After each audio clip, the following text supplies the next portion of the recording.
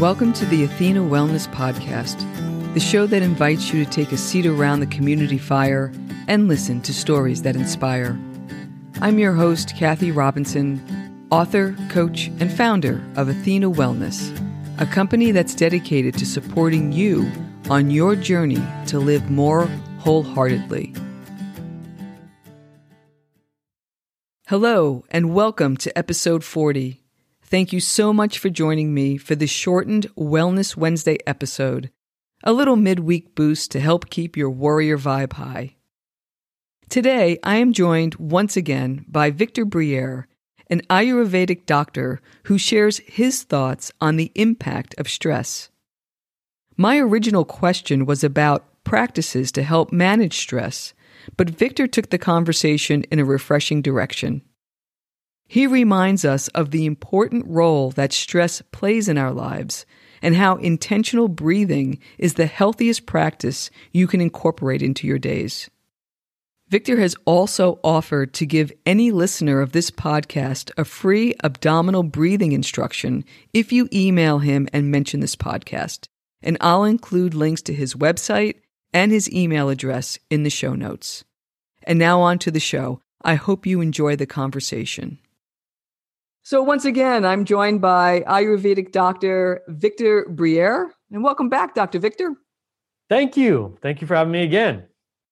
In our last conversation, we talked about the impact fear has on the body. And in a similar vein, our listeners are very aware of the impact that stress has on their lives. A lot of the folks that listen try to incorporate practices to help them manage through stressful times. So could you share some actionable small steps that our listeners can take to not only minimize stress, but to help optimize their health and well-being? Yeah, definitely. I mean, there's so much we can do. So have no fear since we're talking about fear. First, I want to say your body is more than capable of handling stress. Actually, a certain amount of stress is healthy and necessary for your body. Your body's always seeking homeostasis and equilibrium. And it has to combat a lot of environmental stresses to do that constantly. You walk outside, and if it's colder than it was inside, I know you guys are just coming out of winter on the East Coast, then your body has to make all sorts of adjustments to deal with that. That's stress that your body has to undergo, but that's okay. Your body's meant to handle that. Stress becomes a problem when it becomes overwhelming, or our body gets so weak that our threshold to handle stress becomes so low that we can't, and then something malfunctions or breaks. That's when it's a problem. That's the state we need to avoid. So the idea isn't let's get rid of stress. That there's really, if you think about it physiologically, that's really not even possible. What you want to say is, I need to increase my stress resilience. And that is where you can really do a lot of work. So all sorts of things can cause stress, but basically in a nutshell, it's a perceived threat. That's what causes stress. So it doesn't have to be real, just perceived. So let's say, in my past, when I was a little boy, my dad yelled at me all the time, really loud at the top of his lungs. And of course, as a little boy, I'm like, oh no, I'm threatened. And so my body goes into a defensive state naturally. Well, let's say that happened like 500 times. That was just my life. So now I'm in my late 20s, and I don't live with my dad anymore, but now I have a male boss. And, he's got a temper.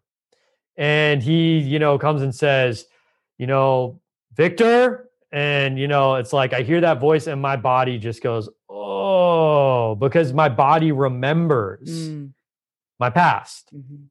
My nervous system carries that memory. So I automatically engage the beginnings of my defense mechanism.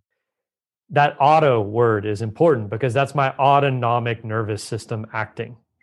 Now, I don't have direct control over my autonomic nervous system. So I can't sit there and think, well, just don't stress out. It's not going to work. I actually have to tell my body, I have to communicate to my body that, wait, there's no real threat present. I'm okay. What do I do to do that? That's where we can work. Number one, if there's only one thing that a person listens to, listen to this. Breath, breathing. That's the number one. Forget a turmeric supplement. And I'm an Ayurveda guy, so I love turmeric. Forget the turmeric supplement, okay? Breathe. If your diaphragm's all locked up and tight, you could take all the turmeric in the world and it's not going to do anything for you. Breathe. And there is a very specific way of breathing, and that's abdominal breathing, where you fully engage the movement of the diaphragm. And, please, seriously, do it for free. Reach out to me. I'll give you a free 15-minute breath coach session because it's that important. The whole world needs to breathe. Mm-hmm. Or go to your closest, real yoga teacher. Don't go to 24-hour fitness yoga. Don't do that. Go to a real yoga studio with a real yoga teacher and learn how to breathe properly. Because why?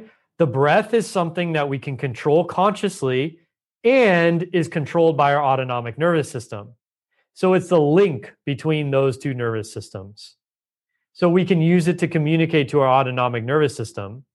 Tightness means fear, stress. Open expansiveness means relax, rejuvenate, digest. It's a two-way street. So you'll notice that when you're relaxed, what's the first thing a person does when they relax? Okay, there you go. So just do that in reverse.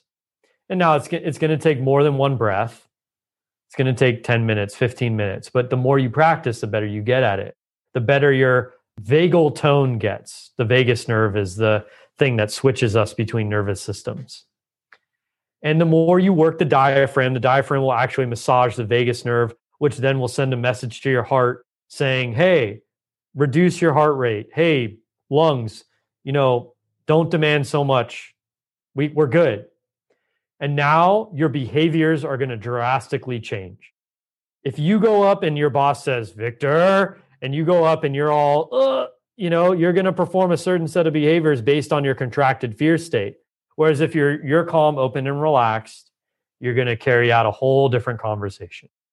So that's the short version.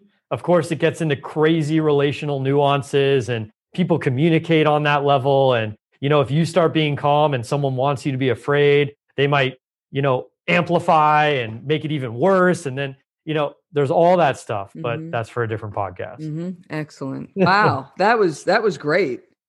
And now as soon as you started talking about the breath, of course, I sit up a little bit straighter, right? And you're kind of like, yep, I can feel that tension in there. Fascinating. Excellent. Great. Well, thank you so much again for joining us. And I'll put links to that. And I think I am going to contact you to learn how to breathe because I think I could use that as well. Anytime you want. Thank you so much, Victor. I appreciate it. Thank you. Thank you so much for joining me today. I know there are many ways you can spend your time. Thank you for choosing to spend it with me.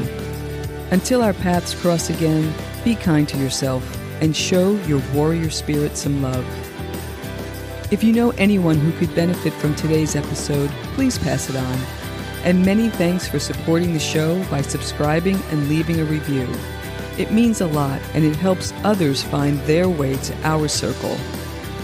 If you'd like to access the show notes, have a question you'd like addressed on a future episode, or would like a transcript of this episode, visit www.athenawellness.com/podcast. Until next time, be well.